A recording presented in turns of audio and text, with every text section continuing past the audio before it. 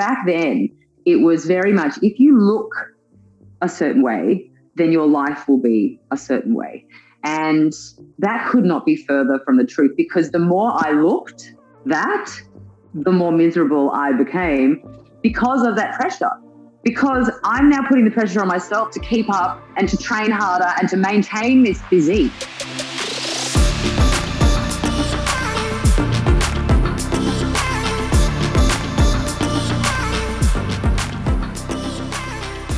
Hi guys, and welcome back to the Rach Active podcast. We're bringing you insightful conversations to help you live an active and inspired life. So make sure you hit subscribe so that you get the latest episodes as soon as they are released. Thank you so much for joining me each week to learn and grow along your health and wellness journey. It would be so amazing if you could leave a rating and review to help us bring you more episodes in the future. I'm your host, Rachel J, and I'm so excited to welcome my guest to the show today.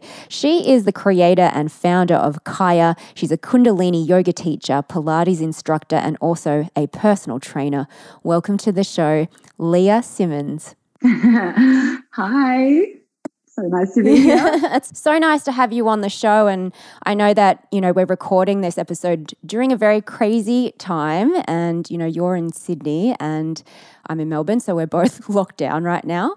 But, but I think the things that you're doing is really giving back to, I feel like, what people really need right now with Kaya and the community that you've created. So I'm very excited to get stuck into talking to you all about that. But I actually came to you through one of my friends, Tess, who really absolutely loves your workouts. And so I sort of looked into you a little bit more, and you've had such an incredible journey. So I'm really interested to know, because you started your life as a DJ back in the day, right? Right. Right. You can't find me much online in those days, but yes, it's true. Yeah. I began my, music has always been such a huge inspiration for me. It's been a massive part of my life. All through school, I was a singer. I was in every kind of musical band and school show you could ever sort of think of. And when, all of my school friends went off to uni after they finished, I, much to my parents' horror, turned around and said, I don't want to go to uni. I want to be a DJ. And they, after they picked themselves up off the floor, were like, okay then, sure, follow your dream. Well, I was very lucky that I had some supportive parents. And, this was back in the late 90s, and there weren't that many, I know, I'm 44. You do not look 44, by the way. Thank you. I don't feel 44. What is that? What's age anyway, really? Exactly. Yeah, but it was an interesting time in the music industry. It was, there weren't that many prominent female DJs. They were there, but they were a little bit more underground. It just wasn't a profession that I think women got into that much. And when I started, in the music genre that I was playing, there was probably only 2 or 3. So on one hand, it was a bit of, it was a little bit harder. I guess we had to prove ourselves rather than just, turn up. But on the other hand, because it was almost a novelty at the beginning, people were more inclined to give you a go, just almost to see you fail. Yeah, right. And but the opposite happened, and I started actually doing quite well in the club scene, and that led to me getting a job for a dance music radio station, which was awesome. It was one of those what FBI I think is now. We were sort of all vying for the same radio frequency. And it was just it's an incredible time in the music industry. There was no iTunes.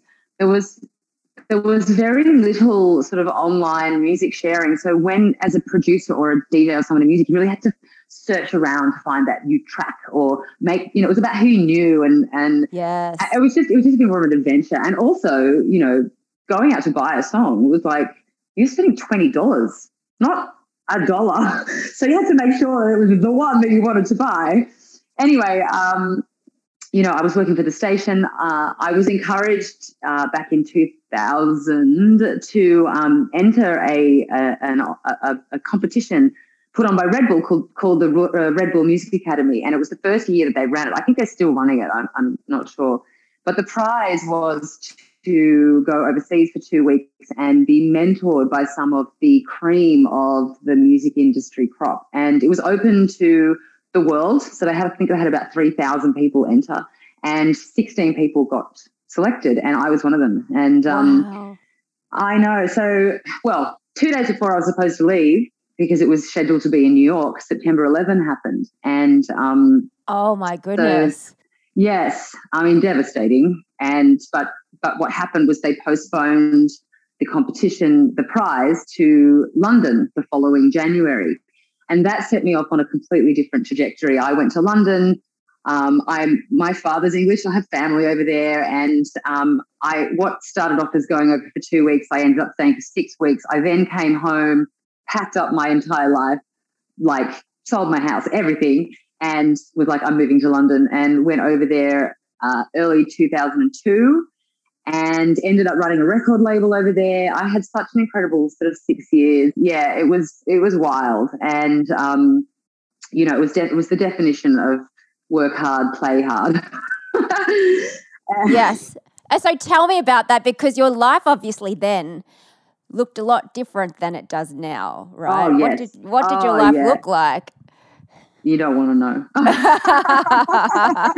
No, I mean, what does life look like for any, 20-something person that's like living their dream? No dependents, no responsibilities, overseas, just living the life. And, it was really the most amazing time in music.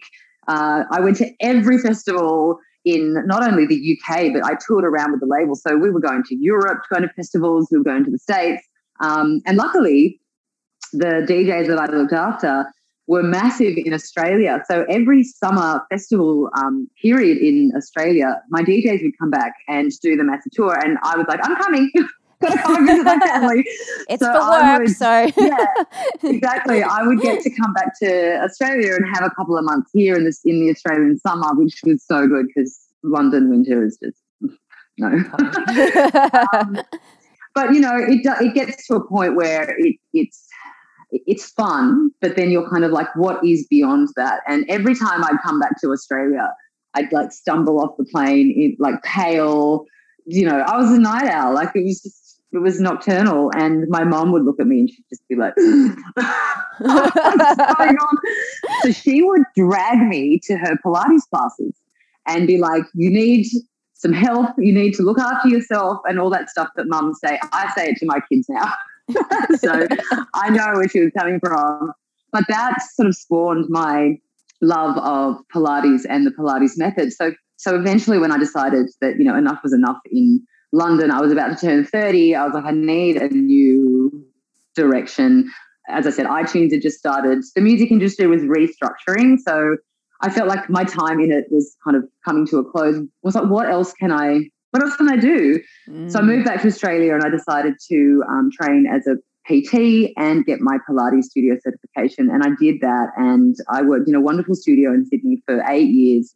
And it was an amazing time. And and to this day, I still really believe in the method. It's part of Kaya, and it really builds a strong foundation in your body. But I guess, why I got to the point while I was training myself and training my clients, the conversations were always very similar around, they knew they were doing something that was physically good for them. But the conversations that I was having them with people showed this real dissatisfaction with their lives on a whole. There was always this disconnect between feeling good and, everybody was a little bit not mentally unstable, but there wasn't this real sense of a holistic sort of feeling of health. That mind-body connection that Pilates is so good at. Well, the reason that I started to tap into that was because I was experiencing it. And I'm going to sort of continue on, like fast forward through my journey.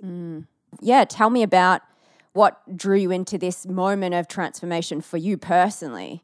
Instagram had just started. It had just been launched, and it was this platform that, everybody could show how wonderful their lives were, and you could see a photo of someone and comment, and it was just this new sort of this new platform. And I got really swept up in the whole Instagram wave, and I was like, this is great. It's a great way to promote what I'm doing. I was Body by Leah Simmons, and it was all about looking good and training and and all sorts of stuff. And I guess the more I started creating content around myself for the platform, the more I realized how manufactured I was making myself. Now, I'm not speaking to everybody else. I'm talking about myself here. It was, it starts off with a filter, and then it's 30 photos to get that one photo. And then I started thinking, what am I doing? Like, what am I trying to prove? And what the caption is like, look at me in this spontaneous moment. You too can be like this. When in actual fact, it took like an hour to get 30, that shot. 30 takes. Exactly. And then I was like, hang on a second. This is not right. And I didn't make that connection for a while, but what I was doing was spiraling down into a pit of, I'm not good enough. I don't look good enough. I'm not keeping up with what everybody else is doing. It's crazy. Did you feel that was pressure from looking at other people's accounts and comparing yourself to all, 100%. And the ironic thing is that society back then, and it's definitely changed now. There's a very different narrative now. But back then, it was very much, if you look a certain way, then your life will be a certain way.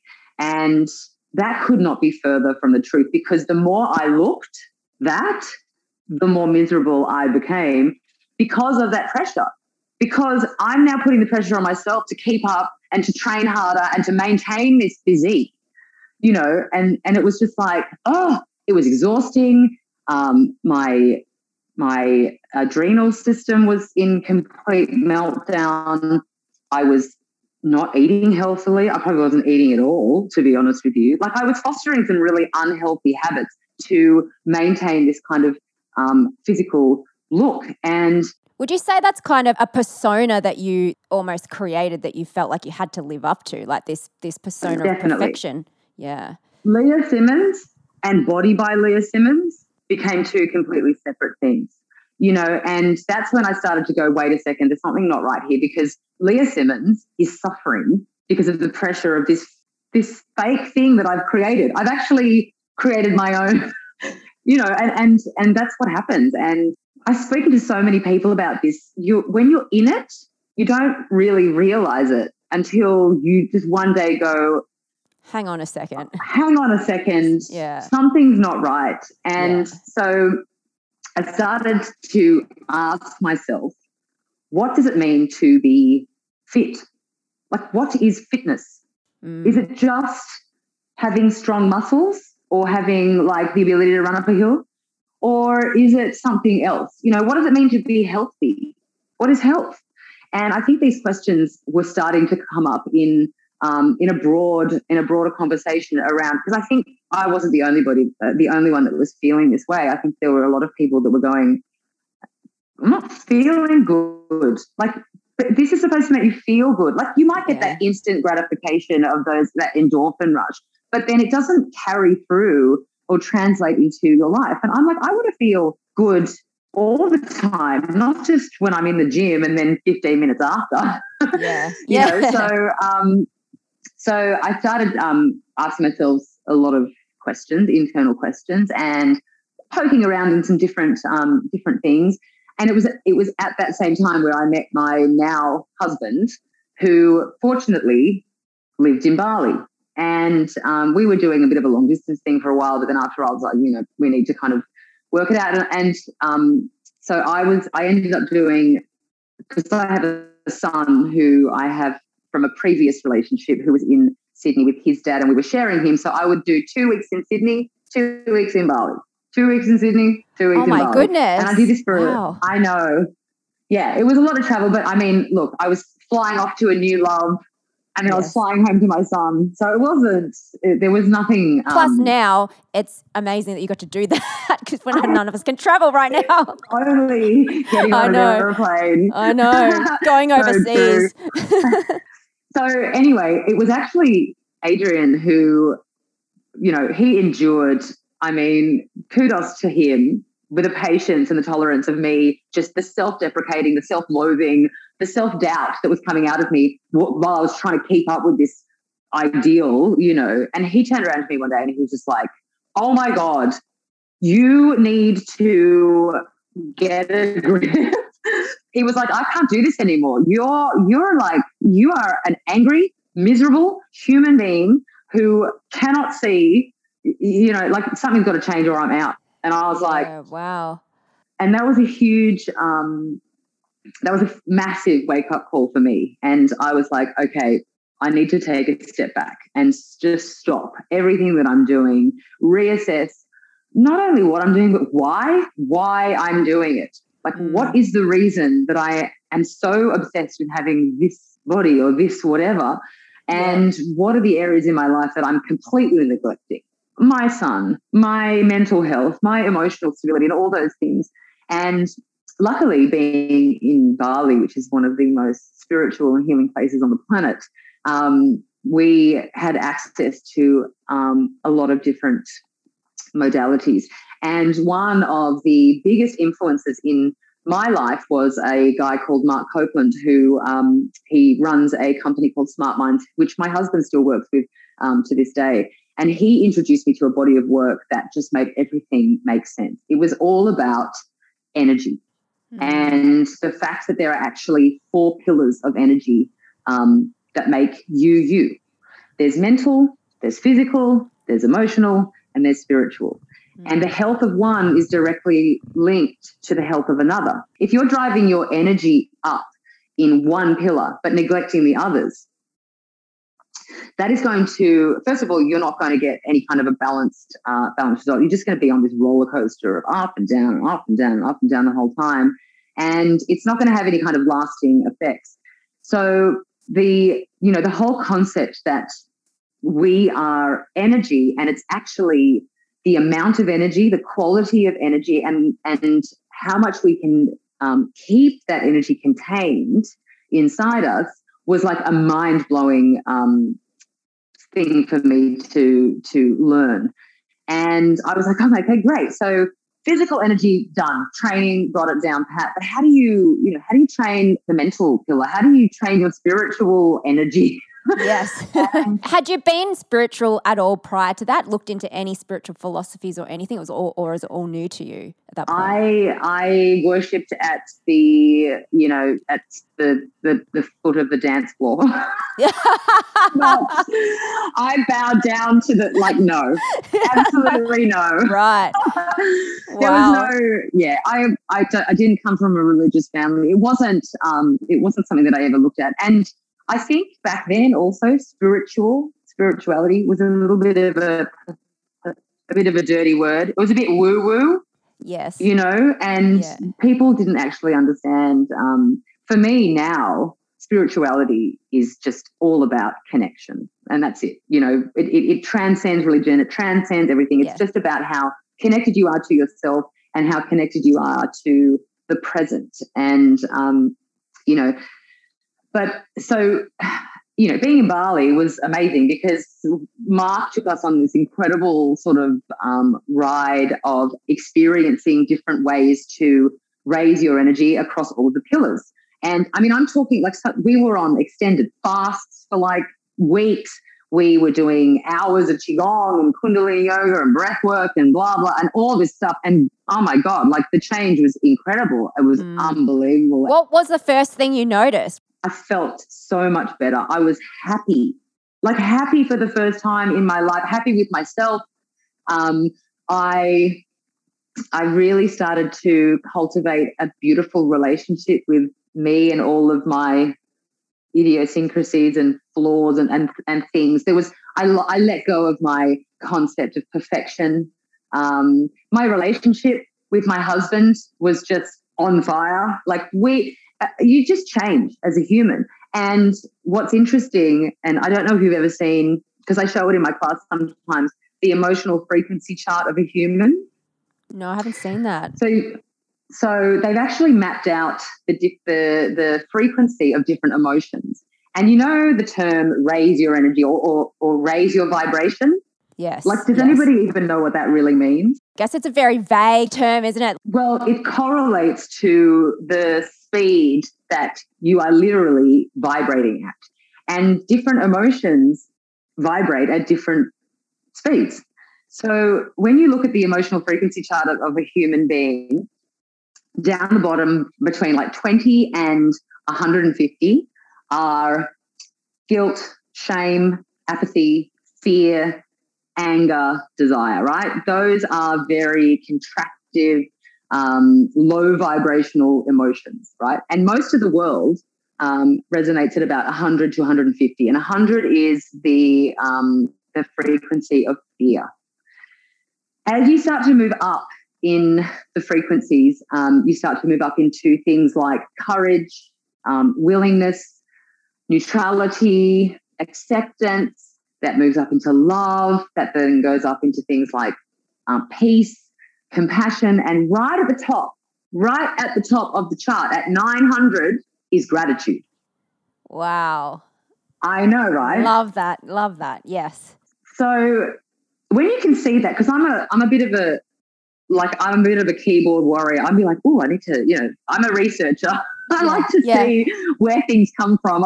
My husband takes things on face value. He's like, oh, if it feels good, I'll just believe it. I'm like, no, I need to know where that comes from. Yeah. So when I stumbled, I was like, oh my God, this makes so much sense, right?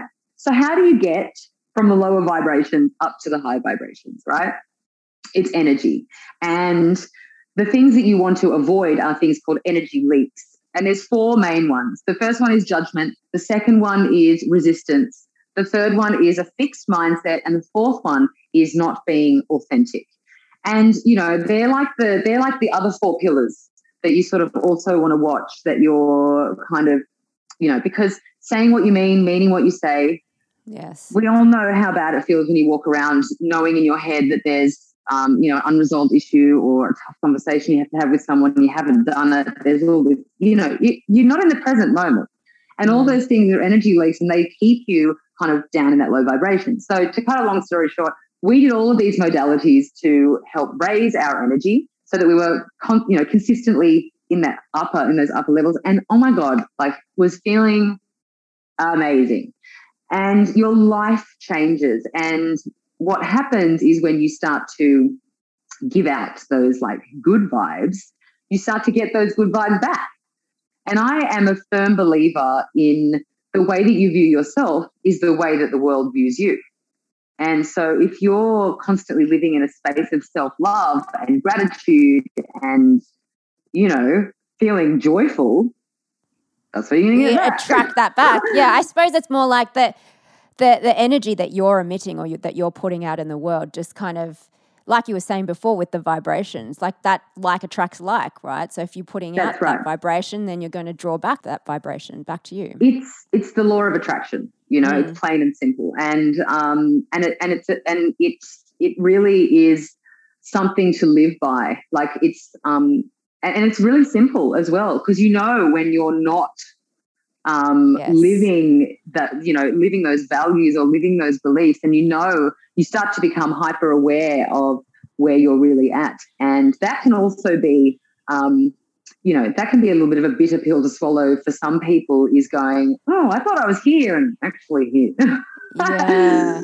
I think people do find it hard to be, because deep down we know what's true for us ultimately. There's that part of ourselves that has that wisdom, that knows what's authentic, but we also consciously know sometimes when we override that and go ahead and do something that we know is not really in alignment with who we truly are. How do you think that we can find that alignment, that we can actually live that truth rather than just override that feeling? It's a really interesting question, and the answer, I think, is going to activate some people. your truth, what you think your truth is something that you have created in the vibration that you are in now, if that makes sense. Yes. So a lot of who we think we are is actually conditioning. Since we're born, right, we get conditioned from our parents, from our teachers, from our friends, from the people around us, from ourselves, and we start to form belief systems around who we are, what we believe, what is important to us, what we are capable of. And what is interesting is that, these belief systems shape our life. And these belief systems manifest in the decisions that we make every single day. And unbeknownst to us, because it's mostly an unconscious or involuntary act, you can only become conscious of them when you start to raise your energy, because it asks you to become so self-aware that you're actually the observer of yourself. And you're not, do you know what I mean? It's a big topic and it's a big concept. But like, I think egoic self is what you've spoken about before, is knowing that who your true self is, but then who this egoic or created self is, and having the self-awareness to take that third position and witness what's going on. Yeah. I mean, if you break it down, like if I asked you, if there was something that I asked you to do and you were afraid of it and you said to me, I can't do that. Do you really truly believe that you can't do it, or you just don't want to? And is that truly you? Is that really you? Is that true? It's not. And we shape our beliefs around us. And what happens is that the walls of our comfort zone start to kind of close in and close in and close in on us until we're like, I've created this comfort bubble around me, which is safe. It's comfortable in here. But am I growing as a human? Am I expanding? Am I welcoming every opportunity that I deserve to get by staying in my comfortable little bubble? And, the answer is different for everybody, and it requires a lot of courage and trust to be able to step outside of your comfort zone. But deep down, I believe that everybody inherently has a strength inside them that far exceeds what they believe. And what Kaya does is gives them a little taste of the potential that exists inside them that they are unlocking. It's not a therapist or anybody else. It's them. And that can be a really emotional revelation. One, because you've got this kind of taste of freedom, but two, because you realize that you have been in your way your whole life. You've basically put up all of these roadblocks on your path because of your likes and your dislikes. It's literally, you choose to do something not because you can't do it, but because you don't want to. And there's a huge chasm in between those two things. And I want people to experience what I experienced, which was emotional freedom and just feeling really good all the time. I guess it's like coming to this state of empowerment. So instead of being a victim or sort of blaming out of circumstances or witnessing things and feeling like you can't control it, or you, like you said, all those beliefs that come in that say, I can't do this, I can't do that, that's not me, this is not me, etc. But unlocking and freeing yourself from those constraints and then empowering yourself then to decide. It's okay if you don't want to do it, but you consciously then decide whether you want to or not, rather than an unconscious default response to something. 100%. You've articulated that so beautifully. It's so true, because what it comes down to is the fact that you have a choice. Yes. And you're not bound by, the forces from the outside. You have a choice every moment to decide how you want to proceed. And, there's a great quote where it's something like, the space between stimulus and response is the space of true transformation. And that's it. A nanosecond in between something happening and your reaction to it, where you will find the power to be able to really ask yourself, how you want to respond to that. So it becomes a response, not a reaction. Yes. And I think you also brought up a really good point around the blame game. It's a big, big thing for people to accept responsibility for where they are at in their life, because it's so much easier to be like, oh, I'm the way I am because my parents were fucked up, or I'm the way that I am because my teacher told me I would amount to nothing. Like all of that external stuff, what I like to look at it as is lessons. Yes. Do you know what I mean? It's everything that happens to you is really for you to learn from, to grow from, to take a nugget or a piece of gold out of, and apply it to the rest of your life and allow it to shape you as a person. But the other thing that you need to also understand is that the people that are projecting that onto you have their own conditioning that they are also dealing with. So their response, it's probably got nothing to do with you personally anyway, but it's them and their own self-doubt and their own fears and their own, coming out. And that's the way that they manifest it. So it's this, we're all kind of interconnected in this beautiful way. And, it's a very freeing thing to tap into, but it's also, it's a big responsibility and you can't unknow it. That saying of, ignorance is bliss. The thing is, we all know, deep down we all know. It's just whether you're ready to actually know. And then because you're going to take action, once you know and once you take responsibility for your life, once you've heard that, sort of intuition or that inner self, you realize that part of yourself, you can't not hear it. And you know if you are consciously ignoring it. And so, that's right. But you just, again, you said it. That saying, knowledge is power. No, knowledge is not power. The power comes in actioning what it is potential that you know. Power. Knowledge is potential power. So it's having all of this knowledge and then going, okay, what am I going to do with it?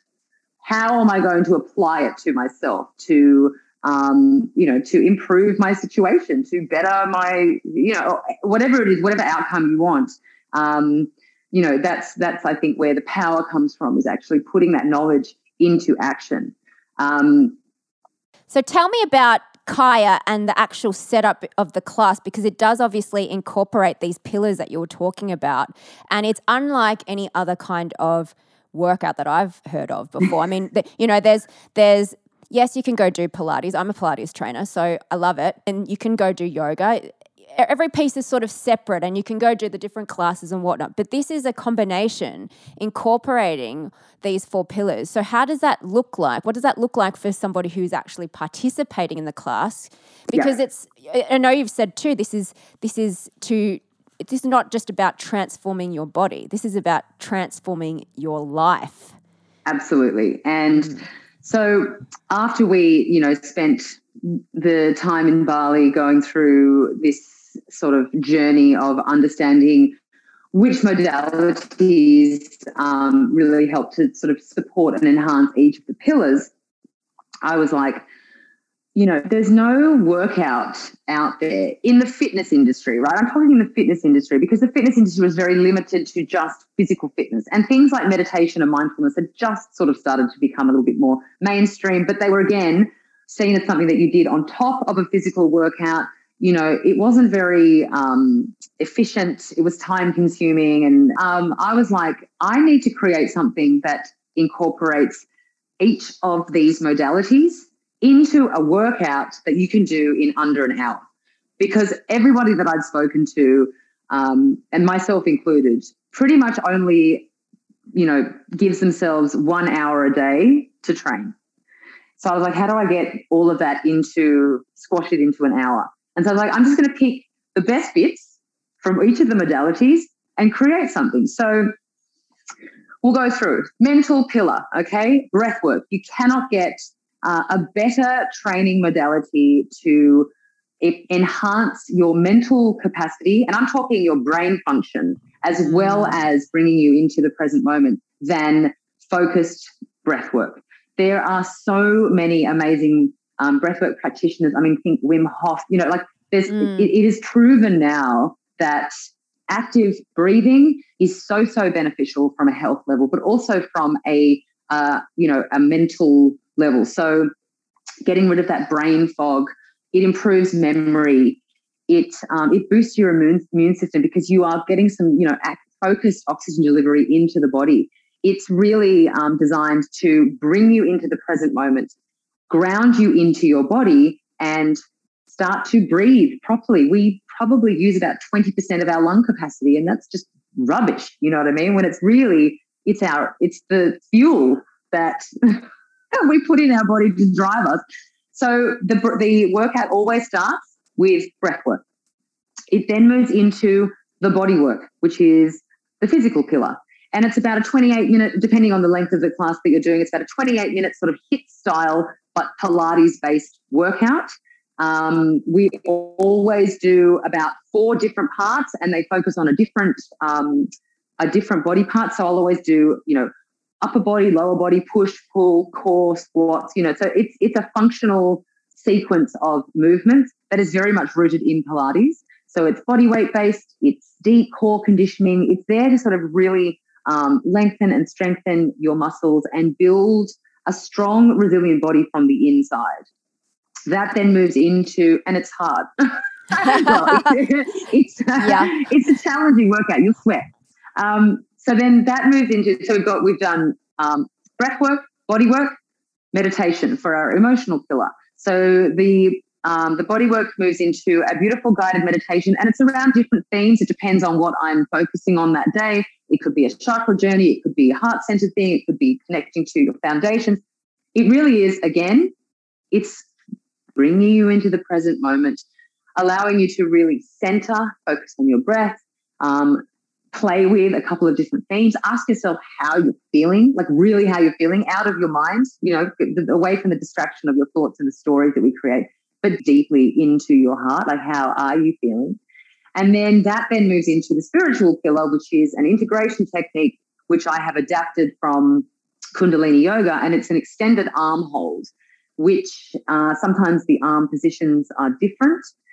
It can go anywhere from 8 minutes to 11 minutes to beyond. I haven't really, we're sort of playing with a few different things. But the arm hold is really to be treated as a metaphor for sitting in a space of discomfort and finding the strength inside you to be able to ask yourself, can I just take one more breath? Can I sit here for one more second, despite what my mind is telling me? And that's where you get that realization that you are not, a lot of those thoughts or those fears that start to come down through your mind that want to take you out of that situation, because your fight or flight response will kick in. It's something different in your body. You'll start to feel some sensations, and your body will start to go, get me out of here. I'm not safe. And that is simply not true. And so if you can sort of push past those sort of perceived limits, what happens to you is you're like, oh my God, so if I can do that, then what if I could apply that technique, that logic, whatever you want to call it, to other challenges that I face within my life? What would happen if I just, rather than reacting, just took a moment, took a breath, and was like, hang on a minute, can I actually do this? And I've had some unbelievable responses to this realization in people. Like, I have a mantra that I repeat very much, all the way through the class. It's, I can do this. I am doing this. It's not only a positive affirmation for yourself, giving you that little pep talk of like, yes, I can do it, but you are, like, you're in the middle of it. You've got your arms up. You're doing it. Yes. So, come into the present moment, celebrate what you're doing, see if you can do it a little bit longer. And then that gives you energy to continue, and by the end, there's tears flowing. There's just, but it's tears of joy and happiness. And I think people just get a little bit overwhelmed at just how capable they are. So that's Kaya in a nutshell: breathwork, body work, meditation, integration, mental, physical, emotional, spiritual, all wrapped up with a nice little bow for you. Amazing. And the soundtrack, obviously my 18 years spent as a DJ, is very important as well. I've mixed the soundtrack. It takes you on a sonic journey because, again, music is vibration and it contains frequency, and it can very much affect your physiology and your emotional state as well. So it was important for me to have, a soundtrack that complemented the workout as well. So, yeah. Love that so, so much. And you've created this amazing community. I mean, Kaya hasn't been around for that long, but there is a huge community that you've created through this. And you've been doing free live Zooms through this lockdown. And some of these workouts, you're getting, over 600 people showing up. This sense of community. Why is this so important? Because especially during this period of time, this is just... Well, I think people are craving connection, and they're craving a meaningful connection, and they're craving a safe space where they can be vulnerable, and they're craving a space where they can be themselves in all of their, whatever. I get people turning up in their pajamas. I'm a nut. So I open every class doing lip syncing to 80s music because I want people to feel comfortable enough to just shake off, whatever they've brought into the space and just get rid of it and, come as you are, because that's what it is. I have 8 years old to 80 years old in the Zooms. There is no physical limitation that I would say that would prevent you from at least sitting in a class and trying. Do you know what I mean? There's no judgment around it. I have people with physical disabilities. I have people with mental disabilities. I have such an amazing group of people. I have one of my dear friends who ended up in hospital with a spinal condition, has been in her hospital bed doing with the Zoom class, doing what she can do. And the progress she has made simply because of the mantra, I can do this, I am doing this. Her doctors have said, she's got a 3 to 6 month recovery. She's been in there for 2 weeks and is walking down the hospital hallway as well. And they can't believe it because it's a mental mindset. You put yourself into a frame of mind where it's like, no, I can do this. And that's what you dedicate your time to. I think also this work, it's an interesting thing for me because, I obviously had a studio. I wasn't even focused on online. I didn't even know how to do a Zoom call. That's why I just didn't know. I had a studio. I was doing 20 people in it. COVID hit. I was like, this work has to be out there. People need to do this. And I had people messaging me constantly going, how do I, where can we do this? So I just threw it up one day and I was like, whoever wants to join me on Zoom, this is the link. And then I was like, you know what? I'm going to do it every day during the lockdown, thinking it was only going for 2 weeks. Yes. And I was like, I'm going to make a promise to you, big declaration. Every day during lockdown, I'm going to be on the mat. Come with me. So 20 people turned into 40 people, turned into, and then the lockdown got extended and I'm still here. I'm doing it. That turned into 100 people. I was like, 100 people on my Zoom? Oh my God, I had to upgrade my Zoom subscription to fit them all in. And then, it kept going.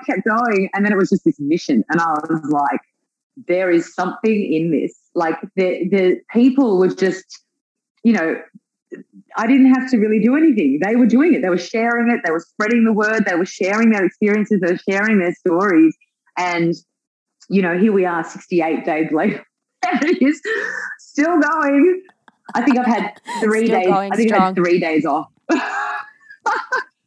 I was going to say too, as an instructor and a trainer, you want to take your time too to recharge as well. But I feel like this kind of work, when you're leading it, it feels like it would be so energy. Oh you would God, get a lot of energy from it anyway. It's so much. I mean, and I get really, today, for example, I was bawling by the end of it.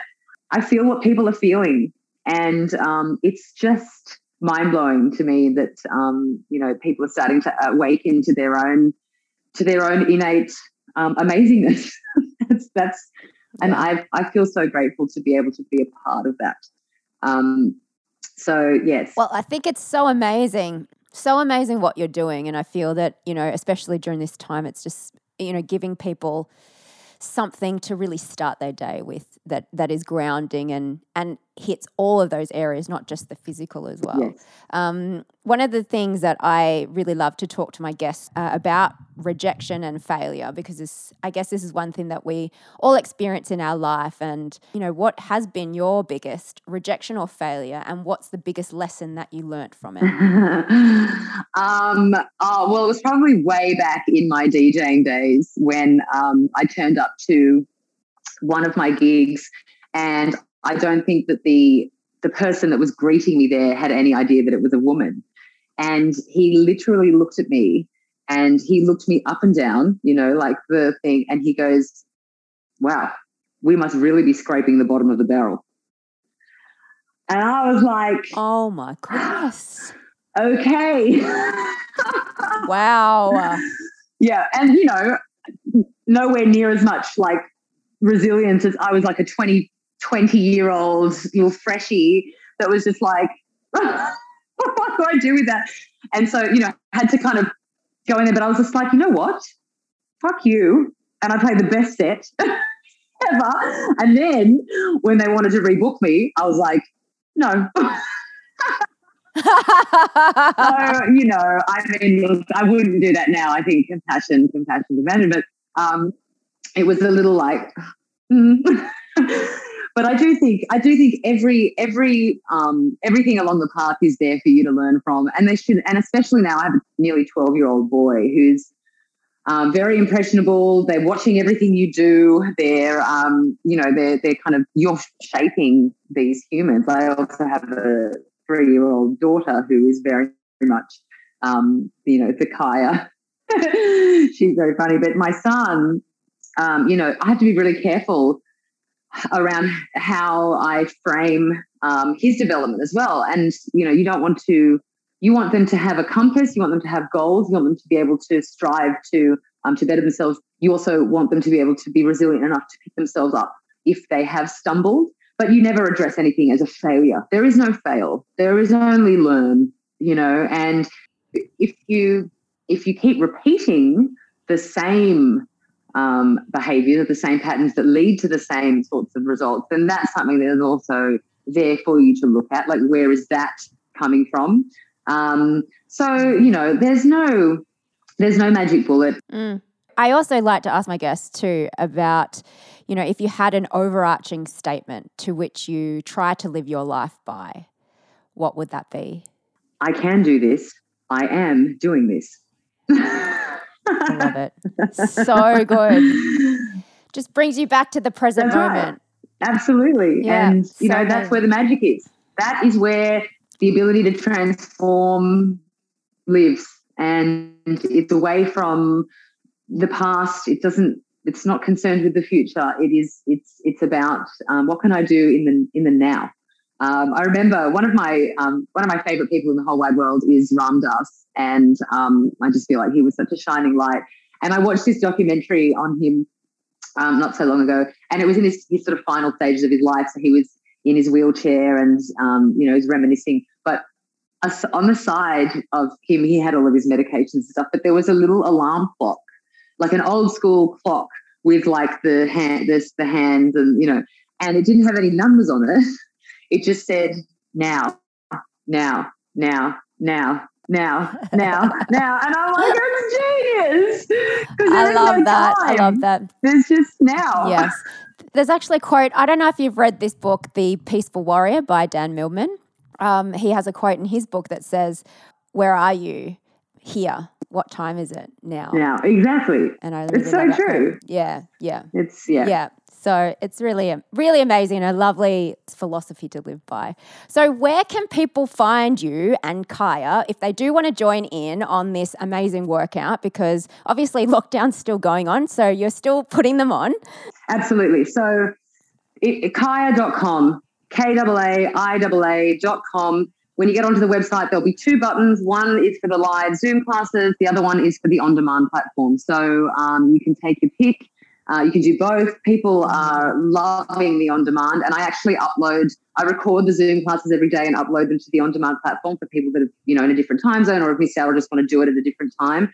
There's also a whole bunch of other workouts on there, and I'm uploading content constantly. So, but if you just want to give it a go, jump onto one of my live Zoom classes and, hope to see you all on the mat. Well, thank you so much for joining me, Leah. It's been such an amazing chat. I feel like having that sense of coming back to who you really are and making sure as well that we nurture ourselves in all those different areas. So I feel like everyone will get a lot out of this episode. So thank you so much for joining me. Thank you so much for having me. My pleasure. So guys, thank you again for listening to this episode of the Rach Active podcast. You can find Leah on Instagram at I am Leah Simmons. Also, if you want to get into those free Zoom workouts, you can head on over to kaya.com. And if you did like this episode, make sure you screenshot it and share it to your socials.